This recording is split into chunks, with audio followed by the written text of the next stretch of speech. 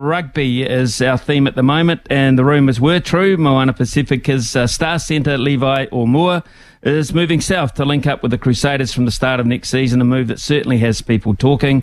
The barnstorming midfielder has been on a tear of form now for a long period of time for Tasman as well as Moana Pacifica, and raises some very interesting questions about what the Crusaders' midfield stocks might look like next year. It's a busy time in red and black country because tomorrow the Crusaders launch their own Hall of Fame to recognise the great players and coaches and administrators who have been part of some of their dynasties throughout the years. No doubt Mr. Omua will have ambitions of ending up in that Hall of Fame one day. Colin Mansbridge, of course, is the CEO of the Crusaders. He joins us now. Colin, I would imagine you wouldn't have minded jiving and dancing a wee bit to Tina Turner over the years? Smithy, absolutely, mate. I've done a fair bit of jiggling to Tina. It's very sad, wasn't it? And the good thing is you get to remember all the amazing songs and experiences and events that she's been part of. So, it's almost a celebration rather than something to be too sad about, isn't it?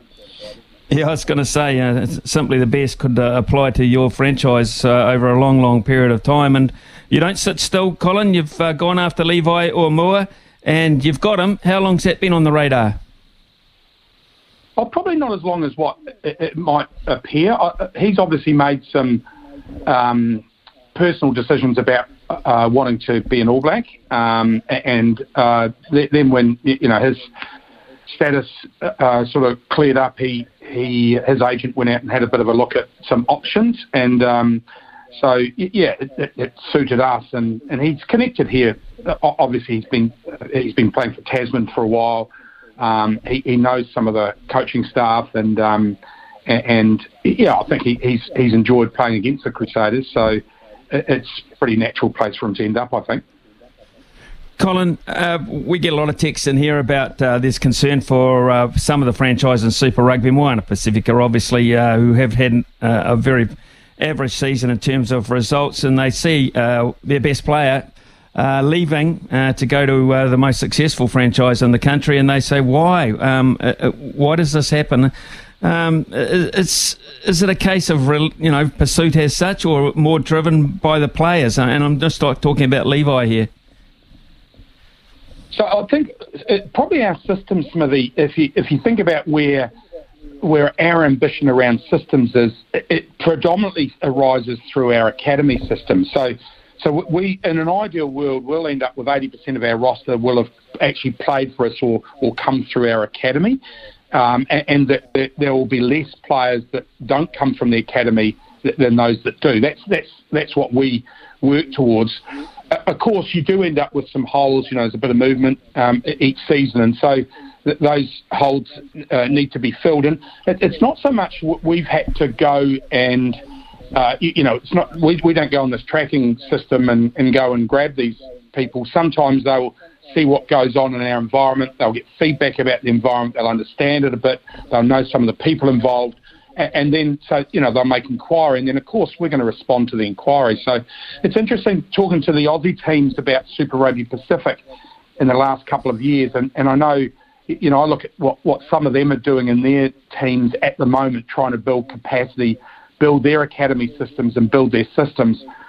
I think people often expect the results to happen, through a draft system in 1 week, where in actual fact, the way to build good long-term success is to invest in development and be a development-led organisation. You do that, and then suddenly people want to come to you and get developed. And it's primarily that than any other sort of, I can assure you it's not deep checkbooks or anything of that nature. It's more about trying to focus on being a development-led organisation and then hope that you attract people for that reason. Obviously, they look at the Crusaders stocks in the midfield and at full strength. They're pretty healthy. We look at Jack Goodhue, we look at David Harvili, Dallas McLeod. There's a very strong base there. But you are losing personnel at the end of this year. Have you? Who is confirmed as leaving at this point and maybe perhaps moving on? So I'm a bit.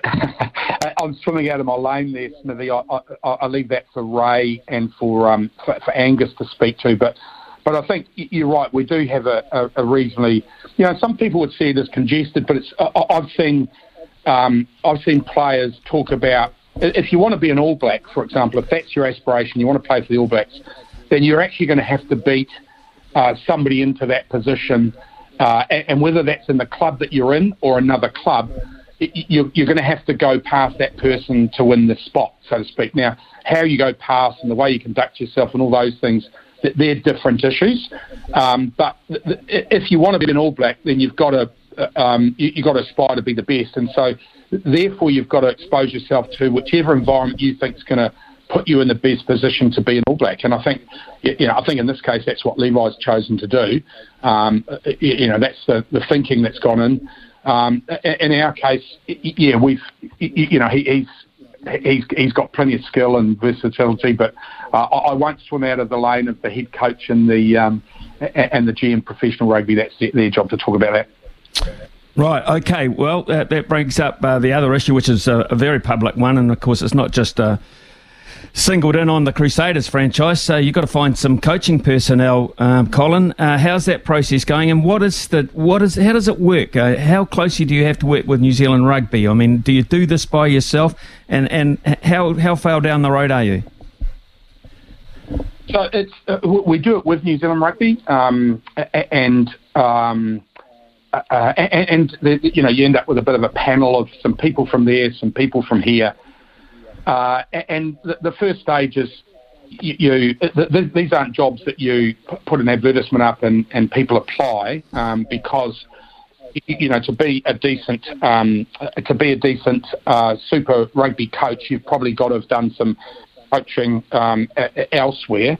So you end up in a situation where you sort of scan the world, you check in with agents, you check in on contract status, and you start speaking to people, basically. And so we've been doing that for a while, talking to a number of people. So we've made some progress. We've got to a smaller group, and we're just working through and making sure that we're clear on what we're looking for, and they're clear on that this meets their aspirations. So we're still a few weeks away, and we're not rushing. We're trying to take the view we're better to make the right decision than make a quick decision in this case. So if it takes us a little bit longer, we'll take a little bit longer. Obviously, we want them assembled ideally before we assemble. I don't think that the other coaches would be too happy with me putting a whistle in the mouth, but I think we'll take our time and make sure we get the right connection. Yeah, because we're just sort of surmising over the fact that if you were an incoming coach, you'd probably want to have some say in what your roster is next year. I mean, that kind of makes sense, doesn't it? I guess the other thing, though, is, Smithy, you've talked about who's going, who's staying. There is not a lot of movement in our roster, not a lot of unplanned movement in our roster. So when you see academy athletes coming through, it's not like you start with a blank sheet of paper. You inherit predominantly what's there. Vast majority of the athletes that will be there next year will have been with us in this past year. So you probably, there'll be a couple of positions that you might want to have some influence on, but we do have other coaches already in situ. We've got a GM professional rugby who's been involved in depth charting for quite a period of time. So I don't think there's it's probably not as big an issue as what it might be if you started with a zero sheet. Okay, right. Well, here's a lane you can swim in with confidence, Colin, because tomorrow you launch your Hall of Fame, which I imagine you've been a huge part of the practical side of instituting this. This is exciting. Tell us a wee bit about how this came about.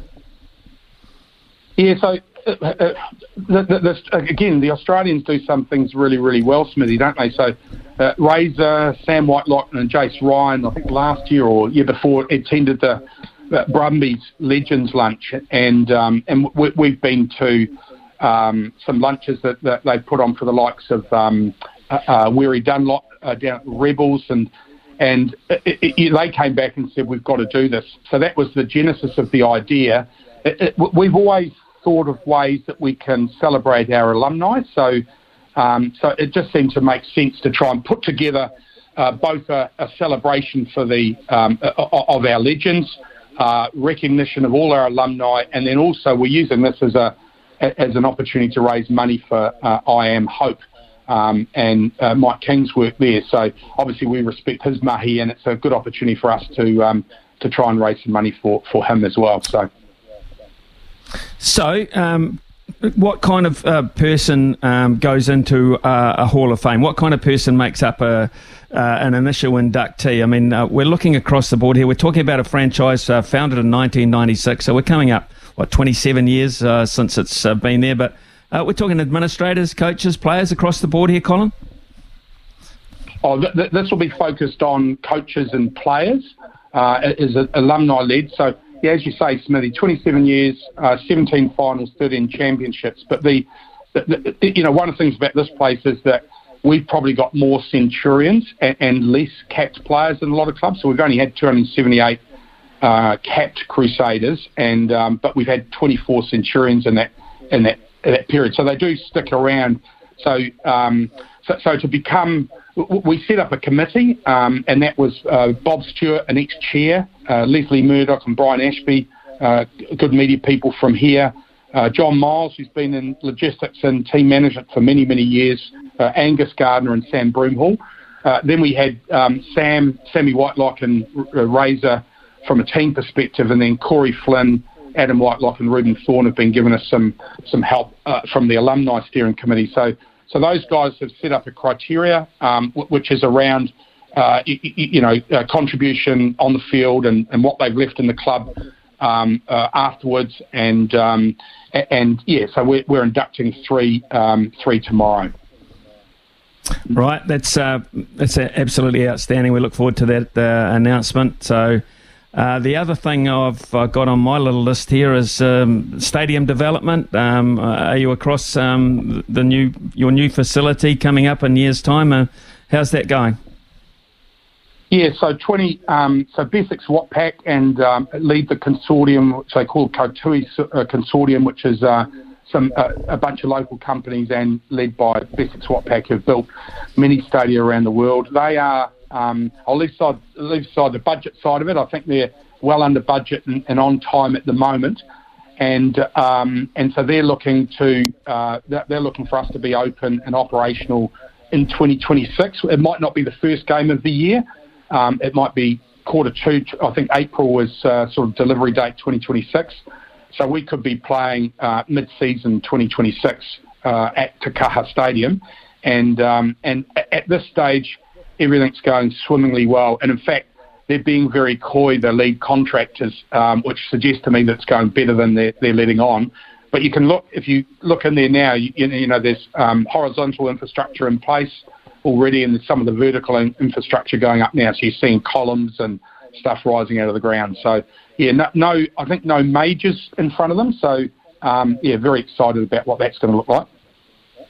And just from a business point of view, because obviously you want to fill that new stadium, are you happy with numbers this year? Look, we get a lot of texts and a lot of messages and a few calls as well. Colin, as you can imagine, some people are just a little bit concerned about the numbers at Super Rugby, particularly bums on seats as such. How are you tracking this year?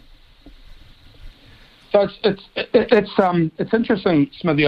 When you look at broadcast numbers, highlight viewership, social media engagement, those things are all as strong as they've ever been in the competition since when I look back at the data, which is 2006. So people are consuming the product, they're consuming the game. Bums on seats is quite variable. I think, I was saying to somebody last week, we've played in 2 of our last 3 games were sellouts. The Blues and the Chiefs. So some of those traditional rivalries are really, really attractive. Some of the games, it's fair to say that people don't see that rivalry quite the same. So some of the Trans-Tasman matches are not attracting quite the crowds, but the crowd average numbers are okay. It's just that some of them are a bit lower than they've been historically.